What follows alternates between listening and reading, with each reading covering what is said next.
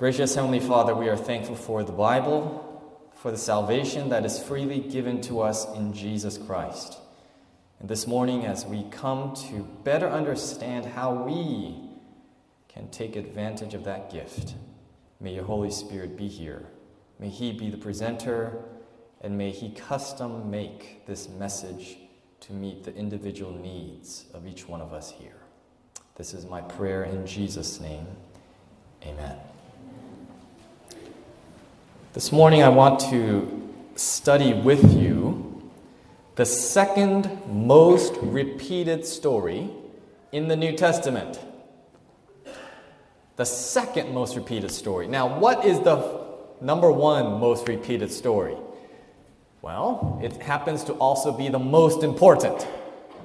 The story of the crucifixion is repeated in all four Gospels, and of course it is alluded to many more times throughout the New Testament. But what is the second most repeated story? Anyone want to venture a guess? Some people might say the birth of Jesus, right? It's actually not the birth of Jesus. If the title of the message is any clue to you, that's probably the best thing I can tell you. The story is repeated 3 times in the book of Acts. Acts chapter 9, Acts chapter 22, and Acts chapter 26. And we are going to be looking at the Acts 26 account. So turn your Bibles there with me now, if you have your Bibles. Acts chapter 26. And the second most repeated story in the New Testament happens to be the conversion story of Paul.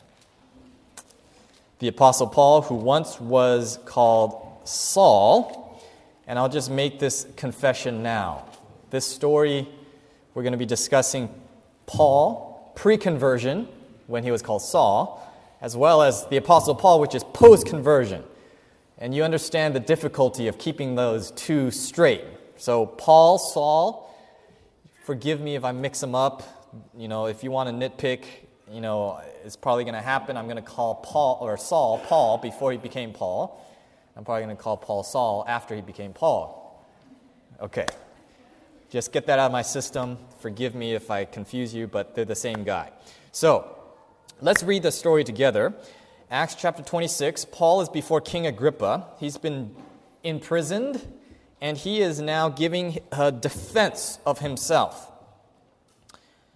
And let's just begin in verse 7. Unto which promise our 12 tribes, instantly serving God day and night, hope to come, for which hope's sake, King Agrippa, I am accused of the Jews. So he's leading into this story now. Verse 8, why should it be thought a thing incredible with you that God should raise the dead? I verily thought with myself that I ought to do many things contrary to the name of Jesus of Nazareth. Verse 10 is where the story really begins. Which thing I also did in Jerusalem, and many of the saints did I shut up in prison, having received authority from the chief priests. And when they were put to death, I gave my voice against them. Verse 11, and I punished them oft in every synagogue, and compelled them to blaspheme. And being exceedingly mad against them, I persecuted them even unto strange cities.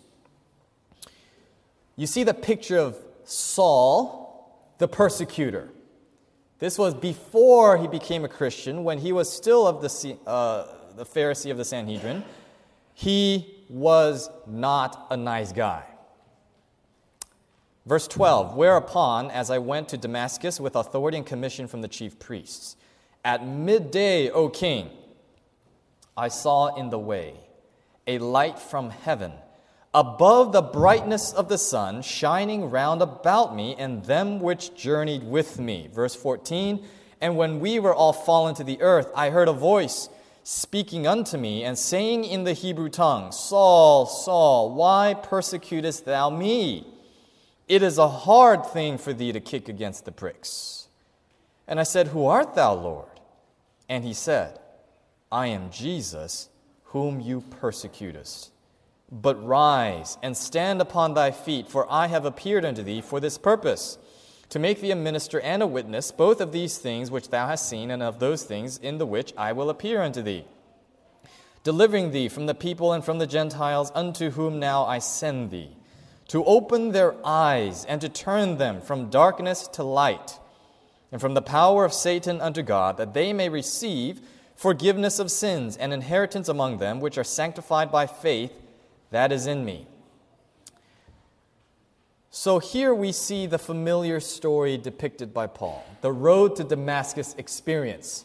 There he was on the horse at noontime, and bang, a bright light comes, knocks him and all of his companions off of their horses, and in an instant, this conversation in the light did not take a long time. In that instant, in that moment, that brief encounter,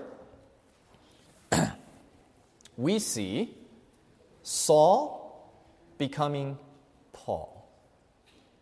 In almost what seems like a split second, in a moment, Paul was converted. He went from a fire-breathing persecutor to being an apostle of the man whose followers he had been putting to death, in one short encounter in the light. Now, what about that light? What's so significant about the light? Let's look in Revelation. Keep your finger in Acts 26. Look in Revelation with me, chapter 1. What's so special about the light? Revelation chapter 1 and verse 13. The Apostle John now is writing. He says, "And in the midst of the 7 candlesticks, one like unto the Son of Man, clothed with a garment down to the foot and girt about with paps with a golden girdle." So he's describing someone that he sees. He sees the Son of Man in the midst of the 7 golden candlesticks. He goes on to describe the physical characteristics of the Son of Man. In verse 16, he says, "And he had in his right hand 7 stars, and out of his mouth went a sharp 2-edged sword, and his countenance," which is also his face, "was as the sun shineth in his strength." So John sees the face of Jesus, and his description of the face of Jesus is that it is shining like the sun. And the Apostle Paul, or Saul, in the road to Damascus, he sees a light that is brighter than the sun. And how does he know it's brighter than the sun? Because he's out in the middle of the day, at noontime, at midday, and he sees a light that's brighter than the noonday sun. And in that encounter, we know that he saw Jesus, and we know now, Revelation 1 tells us, that the light emanated from the face of Jesus. You remember Moses, when he saw God face to face, he comes down, and his face was aglow with the light of God. Stephen, and we're going to come back to Stephen, when he was giving his defense, they say his face shone as though it was an angel. And here we see Saul has an encounter in the light that shone from the face of Jesus, and instantly he becomes a different man. Instantly he's converted. Instantly he changes course 180 degrees, and he goes from persecuting to being one of the persecuted. So here's the question. What happened in the light? What happened in that short moment in time that converted this fire-breathing persecutor, and what lesson does it have for me? Because if somehow God can change someone as against him, as the Apostle Paul, in the span of such a short time, surely he can change me. Amen? So what happened in the light? That's the question we're going to try to answer in the balance of our time together. 3 things happened in the light. 3 things that happened in the light. Number 1, in the light, Saul was convinced. Saul became convinced in the light. What do I mean by that? Let's think together a little bit about what Paul believed prior to his conversion? What was his understanding and his level of belief in this man named Jesus Christ? What did he know and what did he believe about Jesus? Well, let me ask you, did Saul, did he believe that Jesus was a literal, physical human being who lived in Israel? Yes, he did. It's not until later on in history that infidels and skeptics begin to revise history in the attempt to say Jesus is a mythical figure. He never really existed. That was not an issue for Paul. He knew Christ, or Jesus rather, was a real physical human being. He could not deny that. Okay, now did he believe then that Jesus was an influential teacher? Of course, because why else would he be persecuting these people who claim to be followers of Jesus? He knew and he could not deny that the teachings of Christ had influence. So what about those teachings? Did Paul disagree with all of Christ's teachings? Or did he actually believe a lot of what Jesus taught? Did Jesus teach the law and Moses? Yes. And does Paul believe in the law and in Moses? You better believe it. Did Jesus teach about the resurrection? Yes, he did. And Paul, as a Pharisee, believed in the resurrection. Did Jesus teach that we ought to live a holy life? Yes, he did. And Paul, as a Pharisee of the Pharisees, believed in living a holy life. Did Jesus teach the authority of the Scriptures? Yes, he did. And doesn't Paul believe the same thing? You can go down the list of teachings that Jesus taught, and there are very few things that the Apostle Paul, prior to his conversion, would disagree with him on. Now, what about this one? Did Paul, prior to his conversion, did Saul actually believe that Jesus Christ was nailed on the cross and crucified? Yes, he did. He could not deny it. No one could deny it back then because it happened on Passover. There were witnesses. Everyone saw it. There was a triumphant entry. Saul could not deny, like so many of us sophisticated atheists today, say, Jesus really wasn't a real person. Jesus never really died. And certainly he never resurrected. So Saul, we can conclude safely, he was no atheist. He was not an individual that had in his mind all of these philosophical arguments to say Jesus didn't exist, that Jesus did not teach the truth, that Jesus did not really die. He could not deny any of that. So the question is, so what did he not believe? What did he not believe? Look with me, or listen to what Acts of the Apostles by Ellen White, page 116, what Ellen White described. Going through Saul's experience. The Savior had spoken to Saul through Stephen. Remember the experience. Stephen, before he was stoned, he was giving his testimony, and then all the men gnashed on him with their teeth, and they laid down their coats at the feet of a young man named Saul before they went and stoned Stephen. So Saul was there. So it says, the Savior has spoken to Saul through Stephen, whose clear reasoning could not be controverted. So Saul knew that Stephen's reasoning, his logic, was sound. He could not debate it. The learned Jew had seen in the face of the martyr, or rather, seen the face of the martyr, reflecting the light of Christ's glory, appearing as if it had been the face of an angel. There's that face shining with light again. There's something here. Keep that in mind. He had witnessed Stephen's forbearance toward his enemies and his forgiveness of them. All of these things had appealed loudly to Saul, and had at times thrust upon his mind an almost overwhelming conviction that Jesus was the promised Messiah. And at such times, we are told, he struggled for entire nights against this conviction. And always he had ended the matter by avowing his belief that Jesus was not the Messiah and that his followers were deluded fanatics. So in that last sentence, we see the one piece of the puzzle that Saul was missing. The one thing that he didn't believe. He believed everything except this one thing.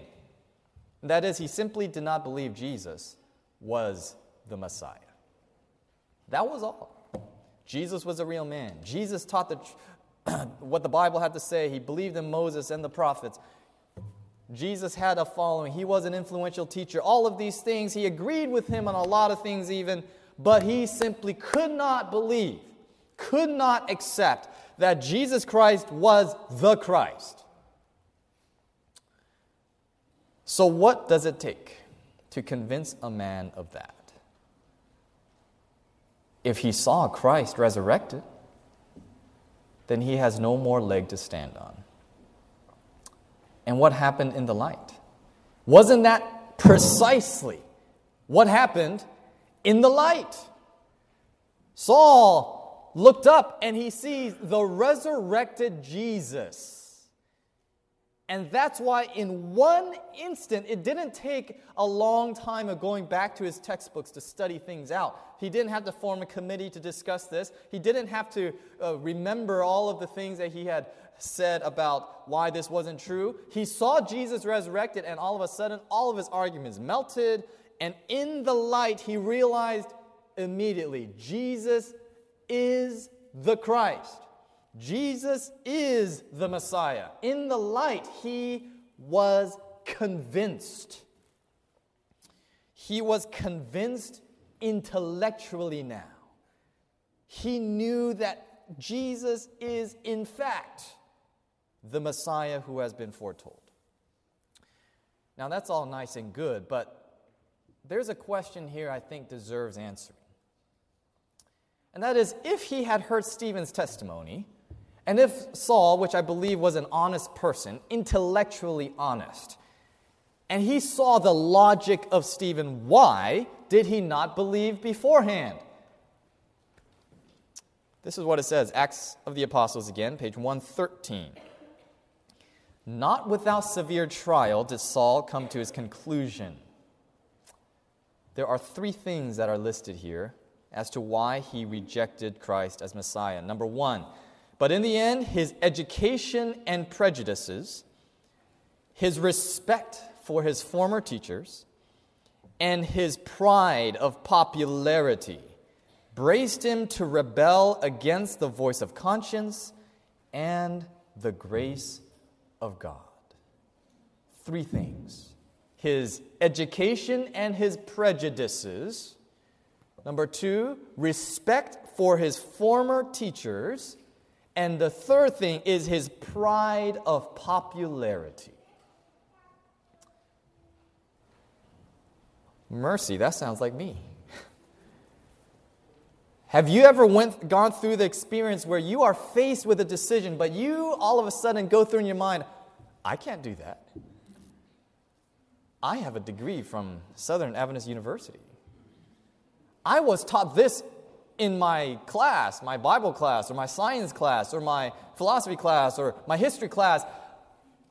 What would my teachers think of their A student if I believe this now? I can't do that because it would be embarrassing. Or maybe culturally, oh, my family, what are they going to say? We were brought up this way. We can't do that because what would they think? And of course, the respect for former teachers. Perhaps as an Asian, this is more of a problem than for the independent-minded Americans out there. But the respect for elders, right? Oh, I can't do that. It would shame the family or whatever. But what if the truth required it? Are we going to be like Saul, fighting against the truth because of this inertia of education, our prejudices, the respect for former teachers or our parents or elders. And the final one that really sealed the deal for him was his pride of popularity. You remember Saul, he was a rising star within his party. He was a young man on whom the Pharisees pinned all their hopes and dreams. And there was this thing called peer pressure. What about all my friends? What about all these guys that I'm close with? What will they think of me if I admitted to them that now I believe in Jesus? Can it be that these same three things are what keeps us today from fully embracing the truth? Are these three things the things that truly keep us from living the life that Christ calls us to live? We worry so much about what the other people will think that we would rather lay sleepless at night fighting the conviction of the Holy Spirit rather than lose our faith with our friends. In the light, Saul became convinced. And along with that conviction, he realized the truth is more important than education and prejudices, than the respect for my former teachers and my elders. It's even worth losing my reputation over with my peers and with my friends. In the light, Paul was convinced. That's number one. But guess what? Being convinced is not enough. I was a Bible teacher once in high school, and I had a lot of A students in class. But guess what? Having an A in Bible class does not prove that you're a converted person. Just because you understand and are convinced of the facts and can spill it out on a test does not mean you are converted. So what else does it take? The second thing that happened in the light, Paul was convicted. And now what do I mean by convicted? Convincing happens in the head, in the mind. Conviction happens in the heart. Look with me back in Acts chapter 26, verse 14 again. And when we were all fallen to the earth, I heard a voice speaking to me and saying, in what language? What language? There's about 2 people awake out there. What language? Hebrew. Okay. You didn't even need to look that up. Come on, you guys know that. Okay. So Saul heard the voice speak to him, but it wasn't just the voice speaking to him. He actually goes to the length to say it was in the Hebrew tongue. What's so significant about that? You understand at this time in history, the lingua franca, the language of business, was Greek. The New Testament was even written in Greek. But Paul was a Hebrew. And what language do you suppose he spoke at home? What language do you suppose was the language that his mother spoke to him in? How many of you here speak a second language? Probably a lot of you. And how many of you, English is not your language that you speak at home? Okay, a lot of you.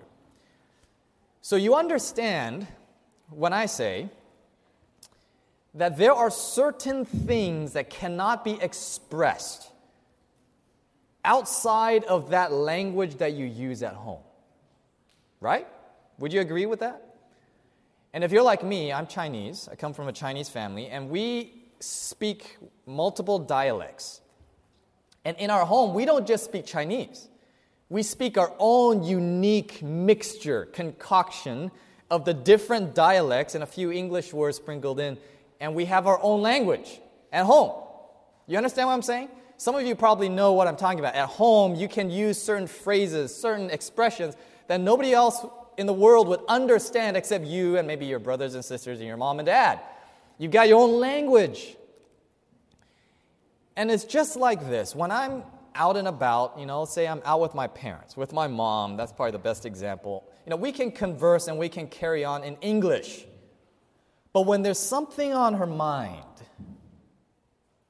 she speaks to me in the language we use at home. She calls me by my Chinese name.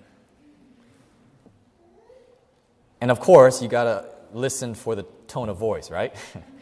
The different tone of voice will tell you if it's something bad or something good that's on her heart. And in the same way, Paul here, I just imagine he's telling King Agrippa this, and Agrippa happens to be a very familiar with the Jewish culture if you study it out. And Paul explains that I heard my name called out in the Hebrew tongue. And he might even reflect back on this. It's not just the Hebrew that you hear in academia. It was the same accent, the same dialect, the same unique idioms that we used in my home in Tarsus with my parents. I heard Jesus speak to me with the language of my home, the language of the heart. Because what was Jesus trying to do? Jesus was not trying to reach Paul intellectually. He's like, I'm alive. I've resurrected. You were right and I was wrong. So change. That's not the point. The point of this interaction here, Jesus was trying to reach the heart of Paul.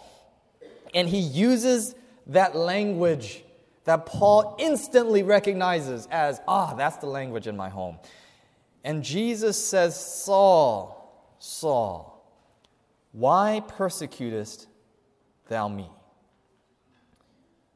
And now imagine back when you were a child, and you're at home, and your mom comes to you, and she has this sound in her voice that without her saying very much, you know that she is very disappointed, that you have done something that you should not have done. Can you remember that feeling? When your heart sinks, there's a knot in your throat, and maybe if you're really young, the tears start to well up. You're like, oh no, what did I do now? And you hear your mom call your name in that sweet tone of voice, my son, my daughter. That emotion that you feel, that was what Saul felt. That was exactly what went on in his heart. He realized something bad has happened. Something has gone wrong. And he hears the voice of Jesus saying, why are you persecuting me? It is hard for thee to kick against the pricks. And he says, who are you, Lord? And he says, I am Jesus, whom you persecuted. What happened when those words sunk into the mind of Saul? What do you suppose he felt when he hears the voice of the very person that he had been fighting against? In that instant when he realizes that I have been doing all of these things in the name of the glory of God, in the effort to vindicate my God, to defend the faith, to be a faithful witness, to be doing all of these things for my church, and I'm going out there and I'm just giving it my all, and then now he realizes everything that he's been doing has been hurting the very God that he's been trying to serve. The very person that he had devoted his life to, he is crushing out his spirit. He is twisting the knife in his back. And in horror, Paul realizes what he has been doing with his life.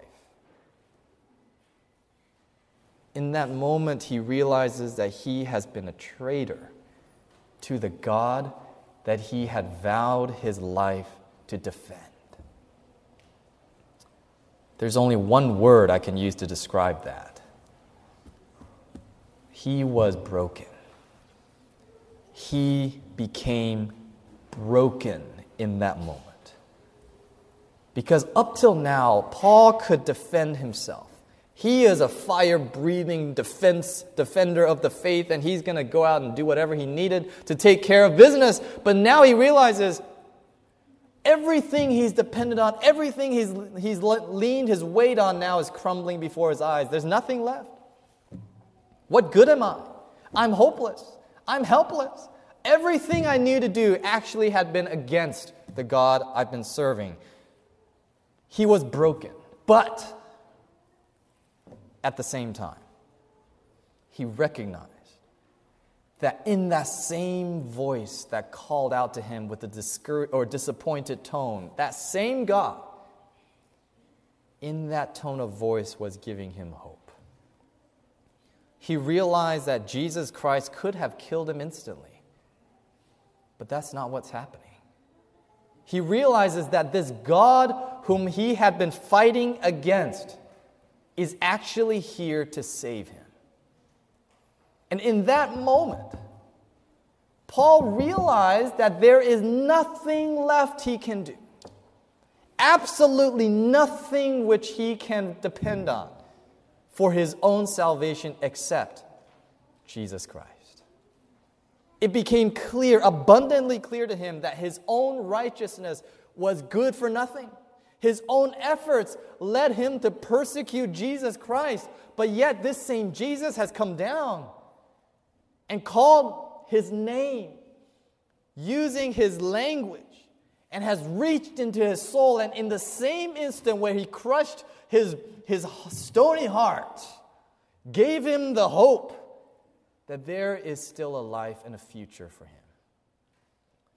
I like how C.D. Brooks says it. He says, when he looks at himself, when I look at myself, I don't know how I can be saved. But when I look at Christ, I don't know how I can be lost. And can you imagine that feeling when Paul in that moment, laying down on the ground, on the road, he looks up and in one side he says, I'm a dead man. After all I've done, I'm a dead man. But then as he realizes Christ is here to save me, He's here to pick me up and set me on the right course. Hallelujah! How then can I be lost? When He will save someone as wretched as me, the chief of sinners though I be.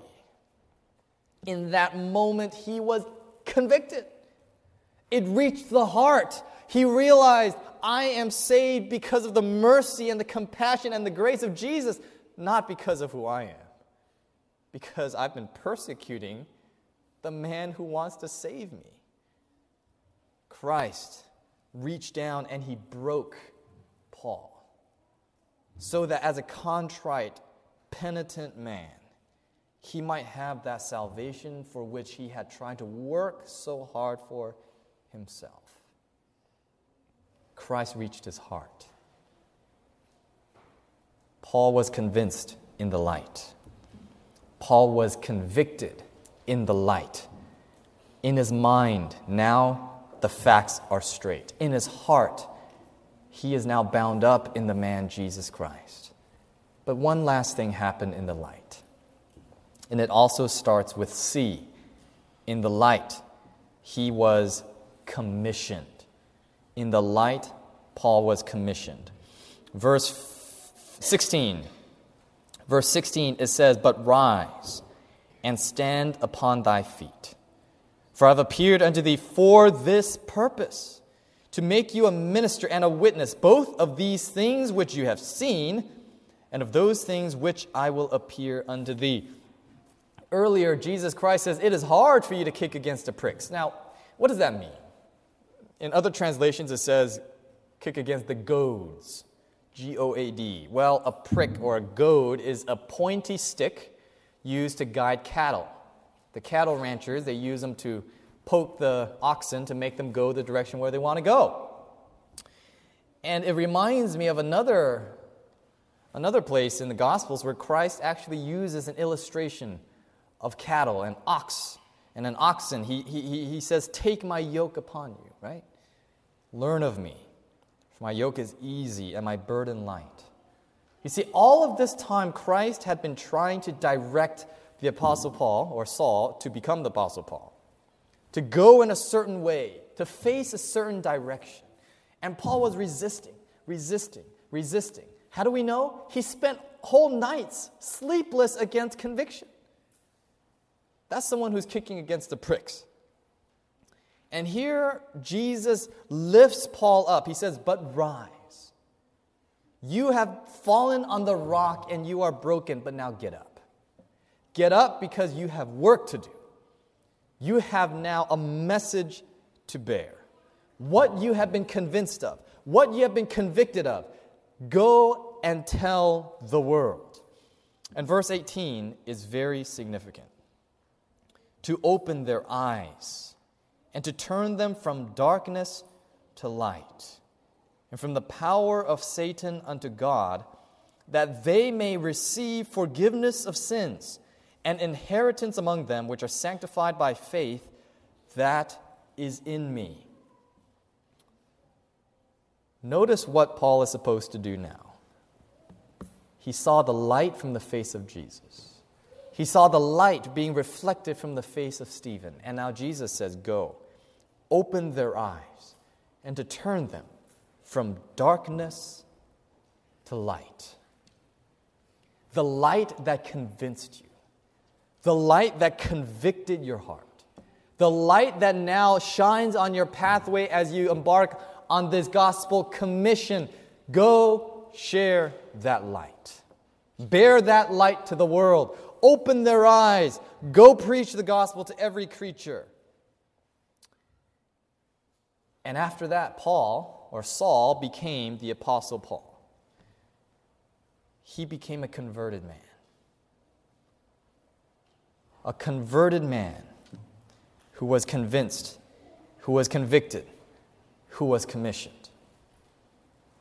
And this is the same Paul who says, "If any man be in Christ, he is a new creature. Old things are passed away. Behold, all things are become new." So what does it take to be converted? What have we learned in that story of the light on the road to Damascus?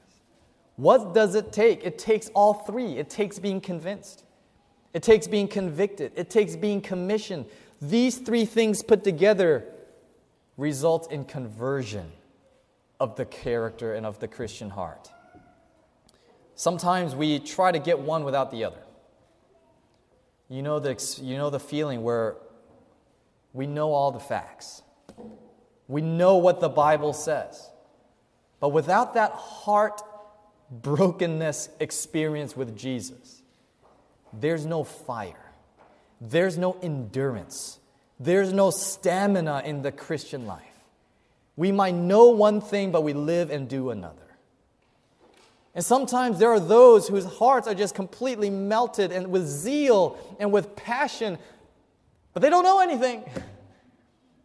They go out there and they don't know the Bible, they don't know the truth, but they're just on fire, and sometimes that fire fizzles out and they end up in fanaticism or they end up doing some crazy thing because their roots are not in the Word. They haven't been convinced, but they just simply have the fire of conviction in their heart. And perhaps the worst are sometimes those who feel compelled, commissioned, but they have no message to bear. They have no experience with Jesus, and they just go out and they end up causing a lot of trouble. But we need all three. We need to be convinced. We need to know our Bibles. We need to know what the three angels' messages say. We need to know what the final events are going to be. We need to know what the message of warning is that we've been given to tell the world. We need to be convinced of it, but that must be combined with that constant experience, like Paul says, where we die daily, recognizing every day that we are no better than Saul on the road to Damascus, about to hunt down more Christians. To recognize that our lives, as we commit these sins, whether willingly or unwillingly, that we are yet persecuting Christ, crucifying Him of flesh, and to recognize there is no good thing in me, but that Christ lives in me, do I have a chance in eternal life.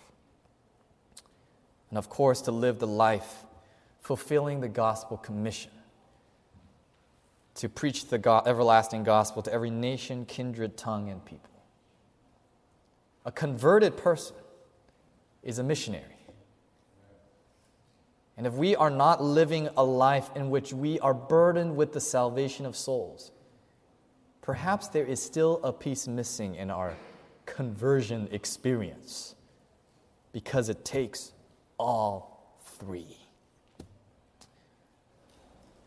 So as we conclude here, I invite you to turn to our final text of this message. 2 Corinthians chapter 4 and verse 6, our scripture reading for the day. Written by the Apostle Paul. 2 Corinthians chapter 4 and verse 3.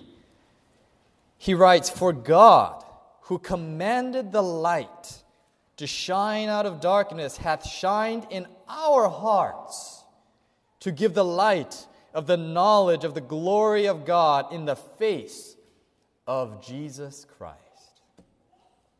Some of us might say, "Yeah, Paul, nice for you to say, but the light that you saw on the road to Damascus, I wish that would happen to me." That doesn't happen here anymore.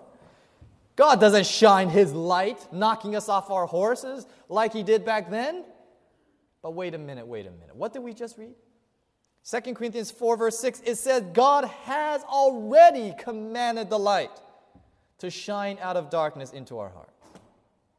With the same power that spoke light into existence, He has spoken the light into our hearts. Through the Word of God, which has been preserved for us that we can hold in our hands today, that same light, the same light that is contained within it, the potential power to convert the worst of sinners, Christ is shining in our hearts today. So have you seen the light? Have you seen the light today? Perhaps some of us in this church today, we are still struggling with some aspects of the truth. Maybe there's something about the Bible, something about the doctrines, something about the teachings of righteousness by faith and salvation that we are not fully convinced of. Maybe there's something that we need to be convinced of. Have you seen the light? Are you willing to look into the light for that truth? Maybe others of us, we know the facts. We know who Jesus is. We know what the doctrines teach. We know what the Bible has to say, but we have trouble living the right life in Jesus.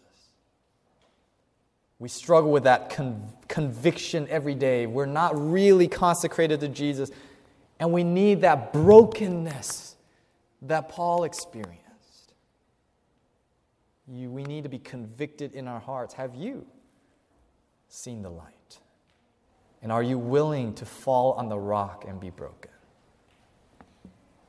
And maybe there are others of us who we know God is calling us to something for Him. He's calling us to some line of ministry. He's calling us to minister to that friend, that family member, that coworker. He's calling us to some activity for Him, but we are resisting. In the light, Paul was commissioned, and God, as also through the light, is trying to commission us for His service. Have you seen the light? For God, who commanded the light to shine out of darkness, hath shined in our hearts to give the light of the knowledge of the glory of God in the face of Jesus Christ. I want that light to shine ever brighter and brighter in my dark, dark heart. Don't you? I want to be converted fully and completely to be a new creature. How about you? Let's pray. Father, this morning, this afternoon, as we have spent a few thoughtful moments investigating the conversion of Paul, Lord, we desire that experience for ourselves. Shine that light from your word into our hearts. May we be supple. May we be malleable. May we be able to understand and to be convinced of the facts and the truth that you wish to teach us. But Lord, may you speak to us as you spoke to Paul. Speak to our hearts in exactly the way that we need to hear, that we might be broken, that we might recognize that Jesus Christ is not just the Savior, that He is my Savior. And Lord, strengthen us, gird up our loins that we might become active soul winners, ministers for you, and strengthen us to that end today. Bless us as we continue on this Sabbath day, and may we truly ever grow brighter and brighter into your likeness. We ask in Jesus' name. Amen. This media was brought to you by Audioverse, a website dedicated to spreading God's Word through free sermon audio and much more. If you would like to know more about Audioverse, or if you would like to listen to more sermons, please visit www.audioverse.org.